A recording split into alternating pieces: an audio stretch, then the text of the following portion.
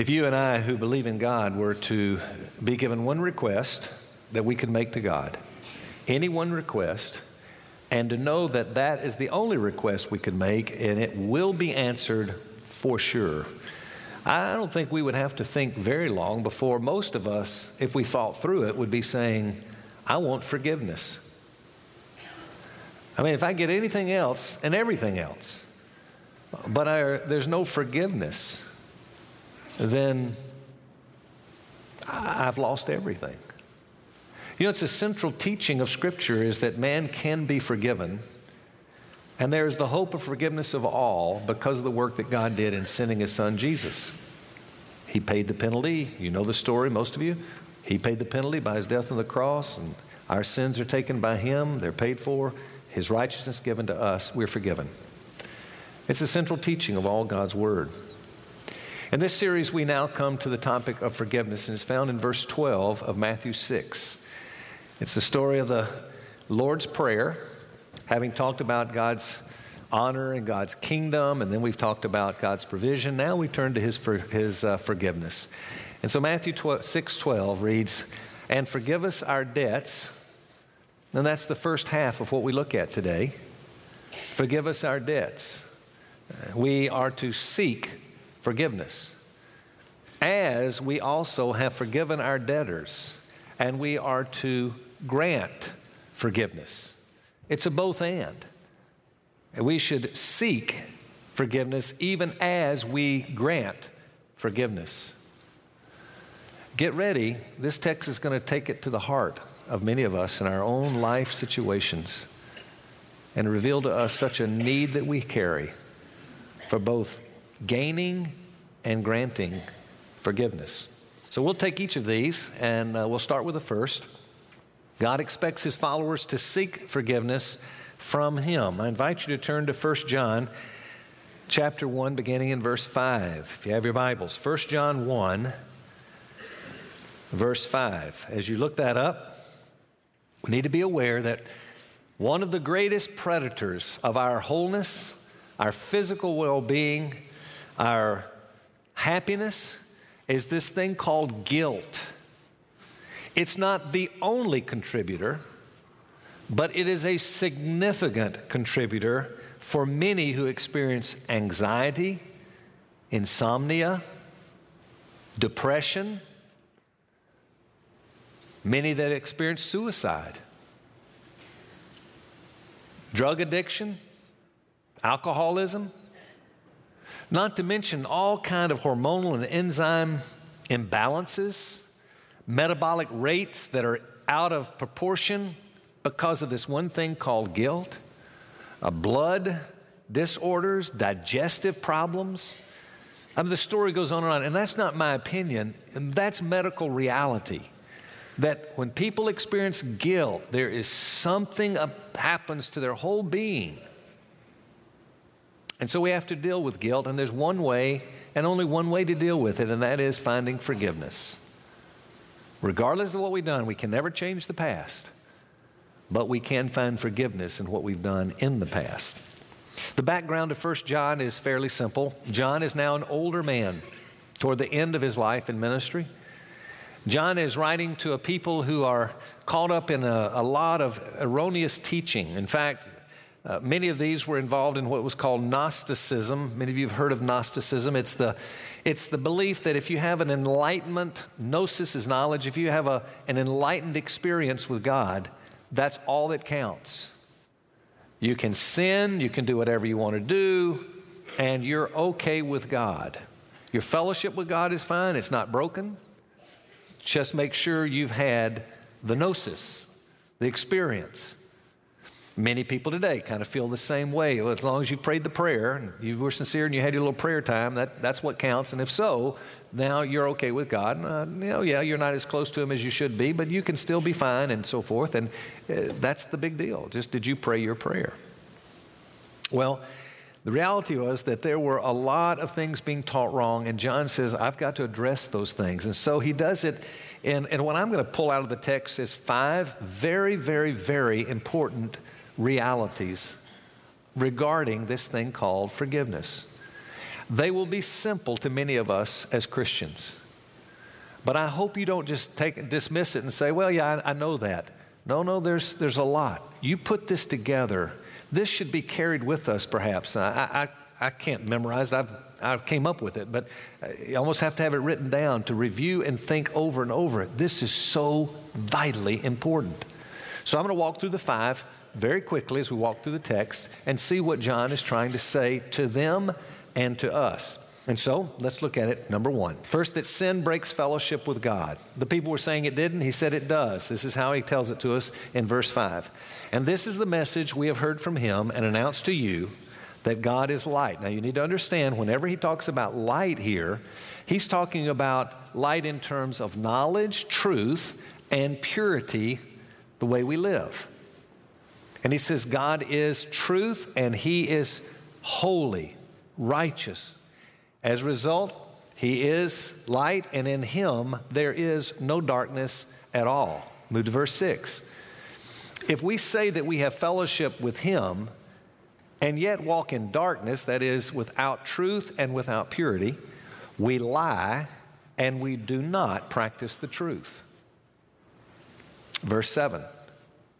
But if we walk in the light as he himself is in the light, and light, to walk means to live, we have fellowship with one another. There's the first byproduct of walking in the light with him. We have fellowship with other people who are Christians. And the blood of Jesus, his son, cleanses us from all sin. So there's cleansing and there's fellowship as byproducts of that. So that takes us to the second teaching, that sin is a part of every believer's life, verses 8 and 10. If you look at verse 8 first, it says, if we say that we have no sin, we are deceiving ourselves and the truth is not in us. Now, I would say, I'm going to just guess, let's say 99%, 98%, I don't know. I would suggest if all the Bible is understood just by reading it with awareness and clarity and thoughtfulness and maturity, you can understand the Bible. That gets easier as you grow older in the faith and understand more truth. But it's designed where it's given as a letter, you read the letter and you understand the vast, vast, vast majority of what is meant to be said. There are some exceptional places in Scripture where it's very difficult. But I will say this, that 1 or 2%, don't know how much, but there are places in Scripture that without a knowledge of the original language, you wouldn't really get what is truly being said. This is one of those places. Here we come to, if we say that we have no sin, whenever that word sin is in the Scripture, it either has an article, in English we call it the or a, it either has an article in front of it or it doesn't. In this case, it does not. So it doesn't say the sin. If we say that we have no the sin versus sin, we know that here, without the article, it means the sin nature.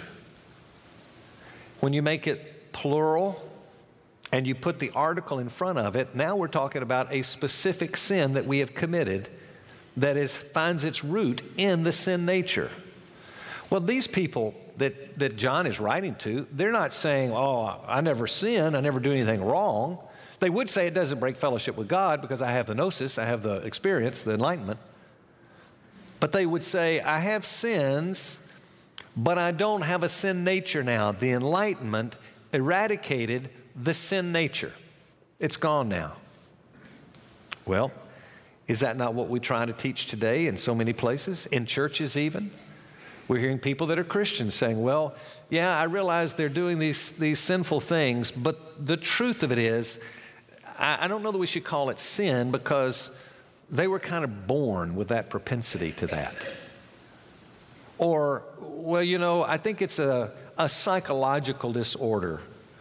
Or, that addiction, what it really is? It's a disease. Let's not call it let's call it a disease. That's a better way to look at it. And we have now put so many aspects of disobedience into some realm of other than sin. There's a theology that I've been confronted with on many occasions through the years that's become very popular. Many of us are probably touching it, running into it, various places, and don't even realize. But it's a very popular theology called exchange life theology. In our exchange, they would say, does away with the old nature. We have the new, and the old is done away with. I mean, it's gone. It's the same teaching here. Though with people that are very, very much seeking obedience, don't get me wrong. But still the root issue of let's do away with the sin nature. We can find a way to dismiss it out of the picture. Well, let me tell you, when you do that, other things follow that you don't want to be involved in thinking. So you want to be careful there. You want to be very careful.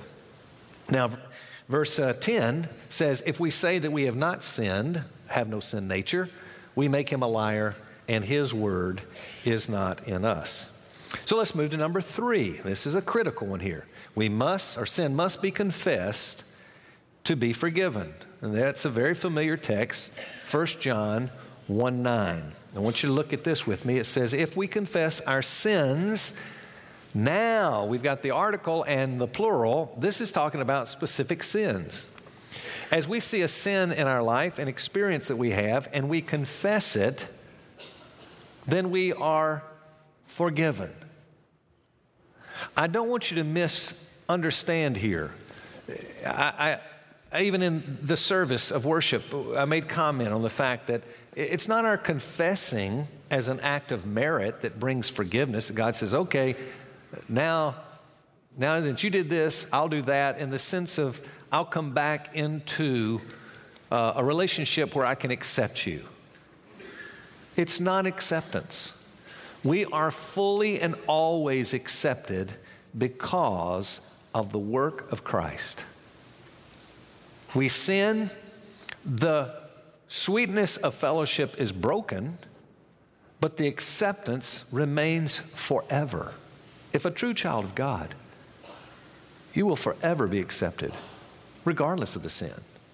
Will fellowship be broken? Yes. How is that restored?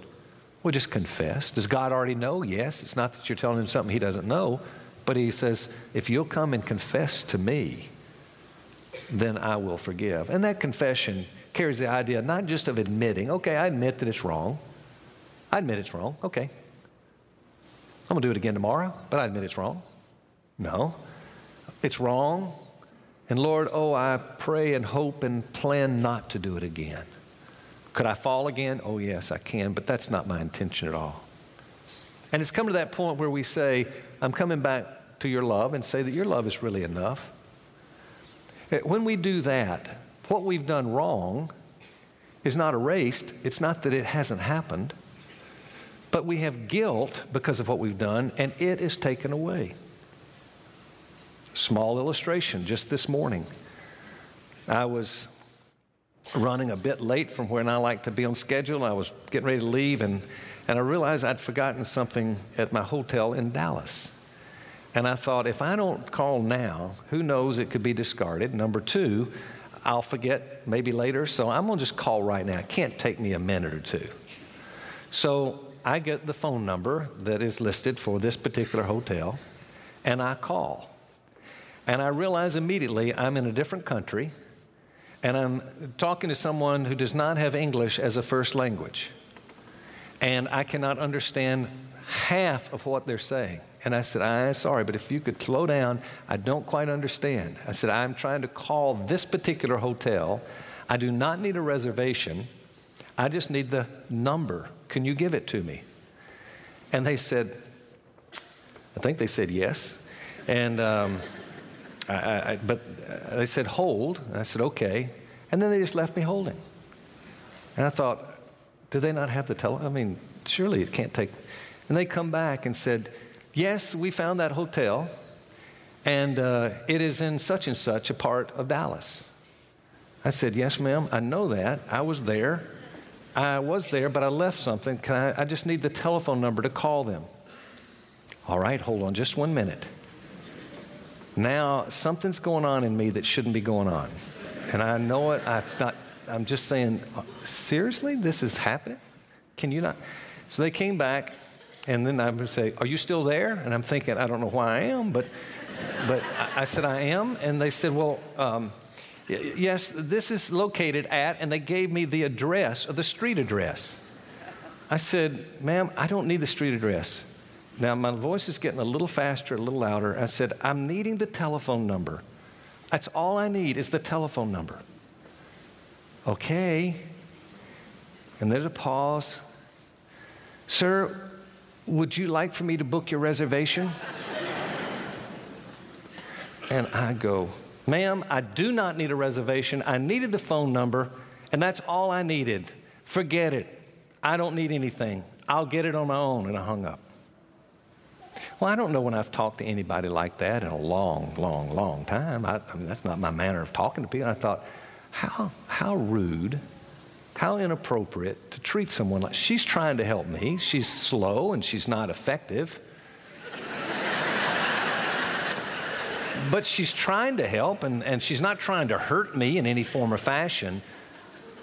But immediately, I had a deep sense of guilt. And my first thought, I could just hear the accuser, and you're going to preach.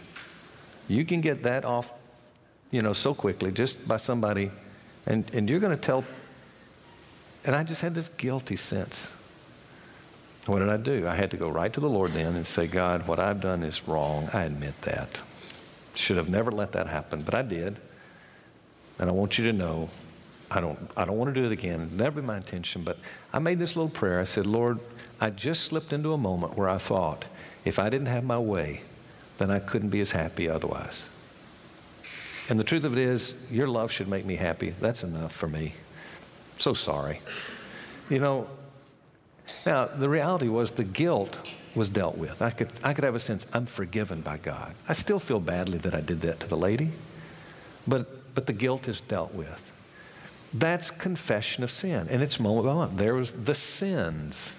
This is sins now, the specific. And so when they come up, you say, okay, how do I deal with them? And you pray and deal with the guilt.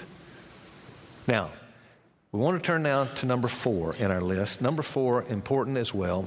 Sin's penalty must be paid by our advocate. Look at 1 John 2, the first 2 verses. It reads this way. My little children, I'm writing these things to you that you may not sin. And if anyone sins, there's the sins, multiple sins, we have an advocate with the Father, Jesus Christ the righteous, and he himself is the propitiation, hard word I'll explain, for our sins, and not only for ours, but also for those of the whole world. So let's make sure we understand this. It says if anyone sins, right there it says if anyone sins, that is in the tense called the aorist, and it means that which is past. It's not, in other words, it's not an ongoing type of habitual sin nature that just continues. He said, no, we're not dealing with that. That might be an evidence of someone not even being a Christian. Maybe, don't know. But this is in the tense that says, okay, here's a sin, here's what's been done, and here's what we do. We go, and when we go before the Lord, we have an advocate with the Father. The Father, God the Father, who is our advocate? You would know, wouldn't you? Who's the advocate? Jesus is our advocate. And it says it very clearly afterwards. It says, Jesus Christ the righteous, the one qualified to be our advocate. What does an advocate do? An advocate pleads our case. It's a legal term. It's one that's pleading for us before the Father, saying, Father, and then there's your name, my name, your name. And it's thrown into the picture. It says, oh, Father, he just sinned. He just did that was wrong. But you know what? He's cleansed by my blood. He's forgiven already. But the relationship is restored. There needs to be no guilt. Guilt is the greatest gift God could give to us. With guilt, we recognize the sin that we have to deal with. But it has to be dealt with, or it pays heavy price. If you go into the text, it says the propitiation for our sins. That word means appeasement. Appeasement of anger, and it's teaching that God has an anger, a wrath, ready to be revealed, as Romans 1:18 says, against all unrighteousness, who suppressed the truth of God in unrighteousness. Boy, that wrath is ready to flow over, we read in Scripture, but for us as Christians, it's held back. The appeasement has taken place. That is, there is absolutely no concern that you or I as Christians ever have to worry about God's wrath. We'll never see it. We'll never know it. That's good news. In fact, it says the sins of the whole world. And don't misread that and say, okay, here is a a basic teaching of universalism. Everybody's ultimately saved. See, it says so right here, the sins of the whole world. No, this means for anyone. There's no people that if we come to him and repent that he will not accept us and he'll hold back the wrath for anybody who comes from any place throughout the world. That is his great love. Which takes us to number 5, and that is sin's forgiveness is evidenced by obedience. Here we come to verses 3 through 6, and it reads like this. And by this we know that we have come to know him if we keep his commandments.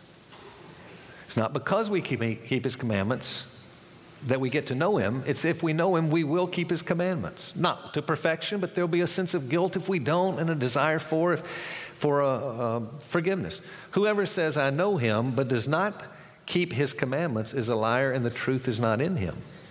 But whoever keeps his word, in him truly the love of God, and that should read the love for God.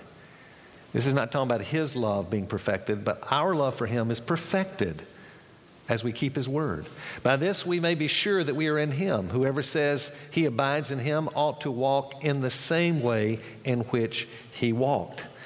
Now, please just keep in mind that this is the understanding as we walk, we should be obedient. It doesn't mean there's no disobedience. It doesn't mean that we don't struggle big time with sin and still be a Christian. It's that we've been walking this way in life, living to life to the glory of self, and when we repented, change of mind, we turned, and now we're moving this direction. Now we may be moving awfully slowly, and just like this, barely moving, but we're moving. There's obedience. Not as great obedience as we would hope, but there's obedience. And then what happens to every one of us? We back up. Some of us make a huge stumble backwards. During that stumble, you can't tell, is that a Christian or is it not? Hard to tell by the way they live. But the way we know we're Christians, there will be fruit, there will be light, there will be truth in the midst of our stumbling backwards. You know what it looks like? Oh God, I'm so sorry for what I've done. I feel badly. I need to stop, but I don't. Where's the power? Why am I not? And we keep stumbling backwards. But it's not like I'm going backwards and let's go for it. This is what I want in life. This is good. No problem with this. That person who says he's in the light, no. That person would say that's the liar. The truth is not in them. So we should know that there should be obedience, but it doesn't mean a perfect obedience. It doesn't mean that you don't stumble. It means there should be obedience in the walk. Okay? Now, I want to put a pause right here. And I want us to have a minute to just pray. I want us to pray, and let me lead you in prayer for just a quick moment about this whole idea of receiving forgiveness. I bet you that if we just rehearse in our thinking right now for a moment, something is coming to mind saying, this is an area that I'm being disobedient right now. Many of you know I'm dealing with issues in life, and I just sense today that it's guilt that's causing some of my problems. I know there are things that are unresolved I've not dealt with, and I need to. And I think now I'm ready. I want to ask forgiveness. And I want to know I'm forgiven. So I want to give you an opportunity if something's burdened your heart because you know there's sin that has not been confessed, then let's confess it right now and let's accept the forgiveness that he has to offer. Let's pray again. Our Father, in this brief moment, we know the good news of what you've done for us. And some of us here know that we've never known any forgiveness ever of you because we're not yours. The evidence of life says, I may claim an experience of the past, but I don't have a relationship with you. And I want it now. I want to ask you to indwell my heart right this moment. I want forgiven of all of my sins so that now I'm accepted by you forever and ever. Lord, some of us are your children. We know, though we've been stumbling of late. We know we're yours, but we've been disobedient. the things we've been saying, the things we've been thinking, the things we've been watching, the things we've been doing. We know some things that are in our minds now, and whatever they are, Father, hear us as we just say, God, would you forgive me for that? I want to come back to your love. I want to believe right now your love is enough. And I don't need that in order for life to be what I need it to be. Forgive me for believing otherwise. And thank you for your forgiveness. We're grateful for it, and we ask in Jesus' name, amen. Takes us to the other side now, the idea of granting forgiveness. Once we gain forgiveness, that's the reason by which we would say, how would I not now want to give or grant forgiveness? Number two, God expects his followers to grant forgiveness to others. I want you to turn in your Bibles to Matthew 18, beginning in verse 21. We talked about how guilt is a predator to our well-being. Well, so is bitterness. The first is gained by, or is dealt with by means of forgiveness from God. Now we deal with bitterness, anger, resentment, and so forth by granting forgiveness to other people. There are two realities taught in this great parable. The first is this, that forgiven people are recipients of God's grace and mercy. And this is what Jesus is really teaching, though he uses a story to do it. So let's read through verse 27. It goes like this. Then Peter came and said to him, Lord, how often shall my brother sin against me and I forgive him? Up to 7 times? Jesus said to him, I do not say to you up to 7 times, but up to 70 times 7. And by the way, that doesn't mean, 490. That just means it just keeps going. For this reason, the kingdom of heaven may be compared to a certain king who wished to settle accounts with his slaves. When he had begun to settle them, there was brought to him one who owed him 10,000 talents. But since he did not have the means to repay, his Lord commanded him to be sold along with his wife and children and all that he had in repayment to be made. The slave therefore falling down prostrated himself before him, saying, have patience with me and I will repay you everything. And the Lord of that slave felt compassion and released him and forgave him the debt. If we wanted to put this in kind of a common story, it would be, okay, here's the VP of the company, embezzles $10 million. The CEO and chairman of the board finds out, comes to him and says, all right, you're out of here. And the guy says, oh, please don't do that. If I'm out, there'll never be a way that I can get another job based on this experience. And I don't know what to do. I'll be left without. And he says, left without nothing. You're going to jail. And he says, jail, please don't put me in jail. Absolutely. Either you pay up or you go to jail. In fact, I don't care if you do pay up. You're going to jail. All he can do is say, please don't do that. Have mercy on me. Mercy is God not giving me or not being given what we deserve. In the case with God, it's God not giving us what we deserve. This is the story of our lives.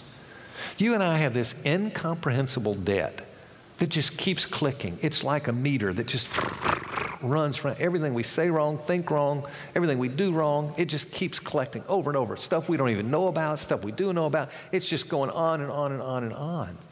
And we have no means to pay that debt, not one means. And there is a moral audit that's coming at some point in time for every one of us, and we will have no hope whatsoever. And the truth of the gospel is that we have to come to the place to say, I can't pay off my moral debt. Many of us are trying to pay it off. I'll be good. I'll be religious. I'll go to church. I'll do good. Okay, whatever it is, I'll do it. I'll do it. No, he says, you got to say, I can't do it. You fall at my mercy, and when that happens, now you're ready to talk business. You fall at just plead my grace, giving you what you don't deserve. Mercy, not giving you what you do deserve. You just plead it. Then you will find my love. Then you find forgiveness. It is a great, great story. But the story doesn't end there. It goes further. And so we see the final point here. It is expected that recipients of God's grace and mercy will be willing dispensers of the same. You see, it's expected. If we receive God's great grace, wouldn't we dispense that grace and mercy and forgiveness to someone else? Beginning of verse 28, this is how we read it. But that slave went out and found one of his fellow slaves who owed him 100 denarii. And he seized him and began to choke him, saying, "Pay back what you owe." So his fellow slave fell to the ground and began to plead with him, saying, "Have patience with me, I will repay you." But he was unwilling, went and threw him in prison until he should pay back what was owed. So the story is, all right, so the VP is put back in his position. He's restored to his place of employment. And then he finds out that there is an employee that owes him $100. And he goes to him and says, "Hey, I need my $100. He says, "Well, I don't have $100. All right, well, go to prison, man. I don't care. I'll throw you in jail. How could a person do that who's just been forgiven $10 million and is going to hold someone for $100 who plays the same mercy? Oh, are you serious? The reality is, how could we as Christians not forgive? And people say, "You mean you expect me to forgive the person who insulted me? Are you talking about me forgiving that person who took from me what was rightfully mine? Or do you mean that you think I should be forgiving to the person who deserted me in my life experience? The person who divorced me for another person and ran off against, you expect me to forgive them? No way." And the scriptures would say, wait, Matthew 6:12, "Lord, you forgive me even as I forgive my debtors." What would cause us to be forgiving? It's the reality of the greater forgiveness. And I dare say, I think some of us are probably living as if we didn't remember we'd been forgiven. Or maybe that we had earned the forgiveness we got from God. But he'd say, no. As Christians, we should be the most forgiving people alive. No one should compare in how we forgive. I will say most teaching ends at this point. And I say, now, forgive your people that wronged you. Go tell them. Go tell them, forgiven. Go tell them, forgiven. Go tell them, forgiven. Well, your pastor of your church is going to say, don't you do that. Not necessarily. There may be a place and time, but there may not be. And so what we need to do is look at Ephesians 4:32. Here's the model. Be kind to one another, tender-hearted. And it says forgiving each other. And notice how. He tells us how to. Just as God in Christ also has forgiven you. Well, how did he forgive you? When you were born, did he say, forgiven? You're one of those sinners. You're forgiven. Everybody, whoever, everybody, you're all forgiven. No, he does not do that. There's a way that he does forgive. There's a sense in which he says, all of you that have messed over me so badly, that are my enemies, I've done you no wrong, you've only wronged me. I'll say to you, I'm ready, open arms, you come to me, and I'll accept you and forgive you of every sin. But at the same time, it's not without condition. There has to be repentance.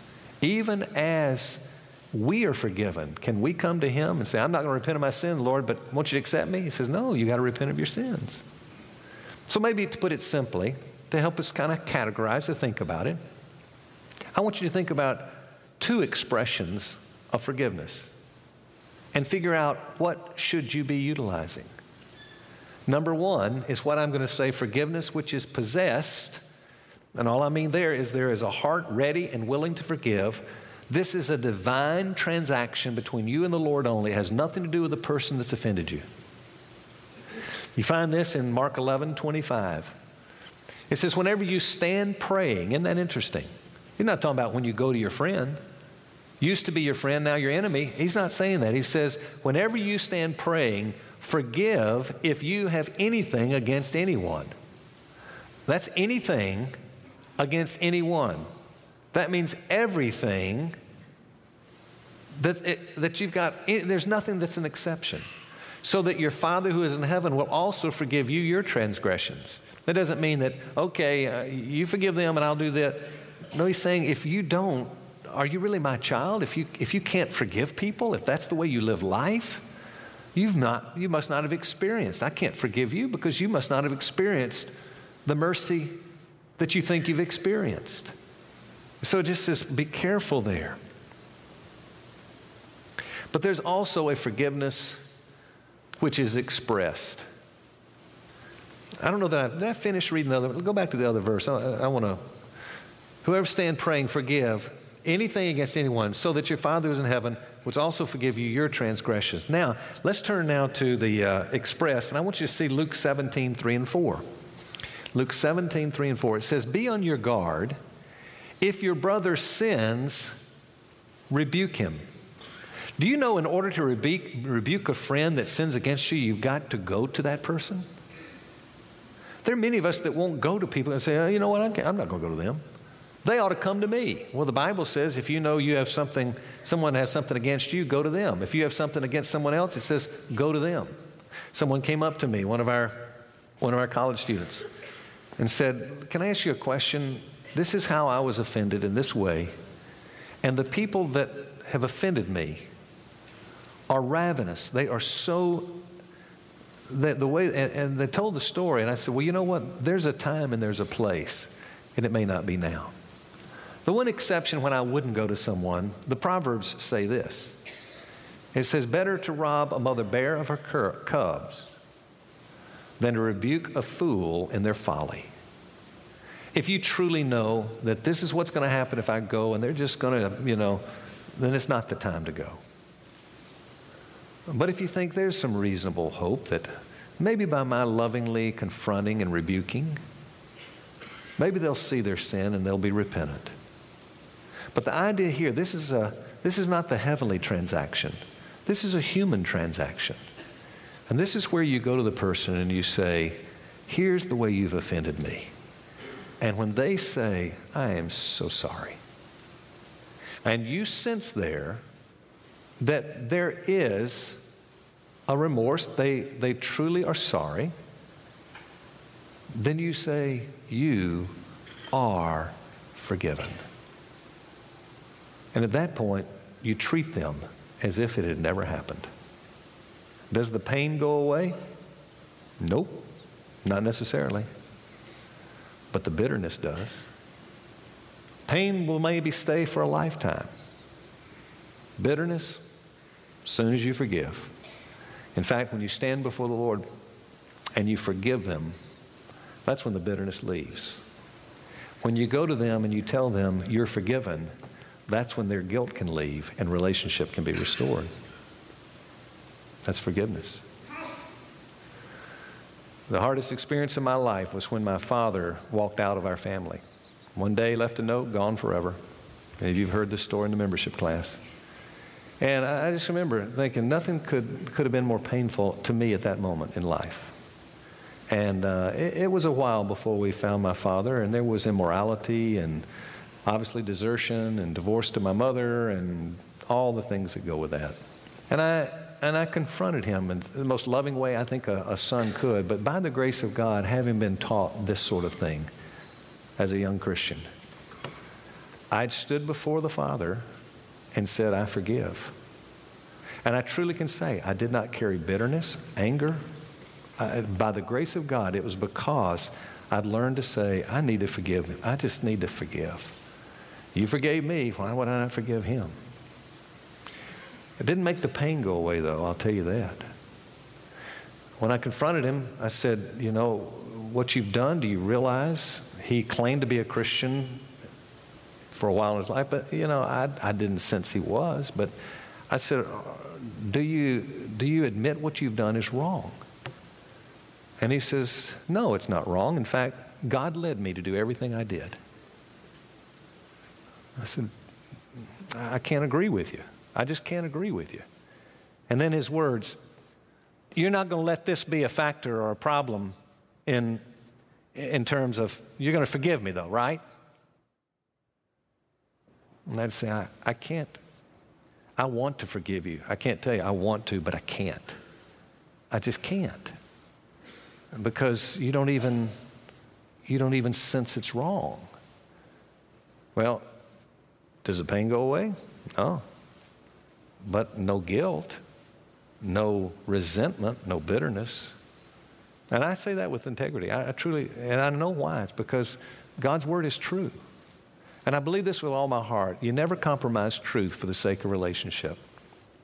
You just don't do that. It's not good. And parents, please know this. It's the same with us. You know, here, it's like a scale. It's like a balance.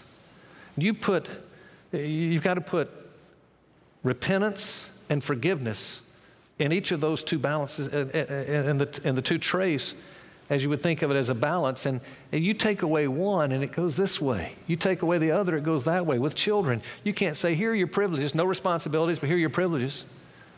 Oh, you'll ruin your child. Well, here are your responsibilities. You don't get any privileges. Just do what I tell you to do. You'll lose your child. And we are doing the loving thing when we say, here are the responsibilities I must insist upon for there to be this privilege. I have the privilege waiting and ready to give to you. I hope to give you forgiveness, but there's got to be repentance. They've got to go together because love is giving people what they need, not what they want.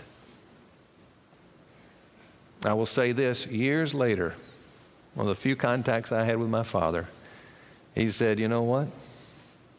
I want to tell you, I've been wrong. There can be forgiveness expressed then, right? So you got to find out, where is this person? And don't just randomly throw out forgiveness. Okay, I'm the great saint. I'll just say forgive. No. Do what's best for them. Not for you, but what's best for them. And what's best for them is best for you. So the good news is we end up a winner, right? I'm going to have us do this as we close. I'm going to invite you to stand with me. And we're going to do what is said in Scripture. As you stand before the Lord, doesn't mean you have to stand to do so, obviously. Some of us can't even stand, and that's perfectly fine. But if we can, I'd like for us to stand, and I'd like for us to just do the very thing that we've been instructed to do, and that's to tell the Lord, Lord, I forgive that person. I'd like for you to bring to the screen of your remembrance right now anybody that you think, I'm in broken relationship right now with this person. And somebody's probably coming to every one of our minds. And if that person does come to mind, there is someone in that situation, I want you to join me as I will pray for you and for me to say, Lord, it is my pledge of intention to go to them and to express the relational distortion that we're experiencing. And if there's confession on their behalf, I will forgive them because right now before you, I'm going to forgive them. And then we'll ask him to take away all the bitterness, all the resentment, and all the anger that may well be destroying our inner heart. Let's pray together. Our Father in heaven, we ask you now, would you grant us to find a forgiving heart toward the people that we're thinking about right now. And we want to say to you, I forgive them. And you're my witness, God, that I have now declared to you that I forgive them. My heart ready to express forgiveness. And if I have the privilege to treat them as if they never did it to me. Thank you that though we can still have the pain, that it doesn't mean that we're not in true relationship with that person. And true relationship with you because of what we've done today. And so God, grant it, we pray, to the honor of your name, that your kingdom comes even in this relationship.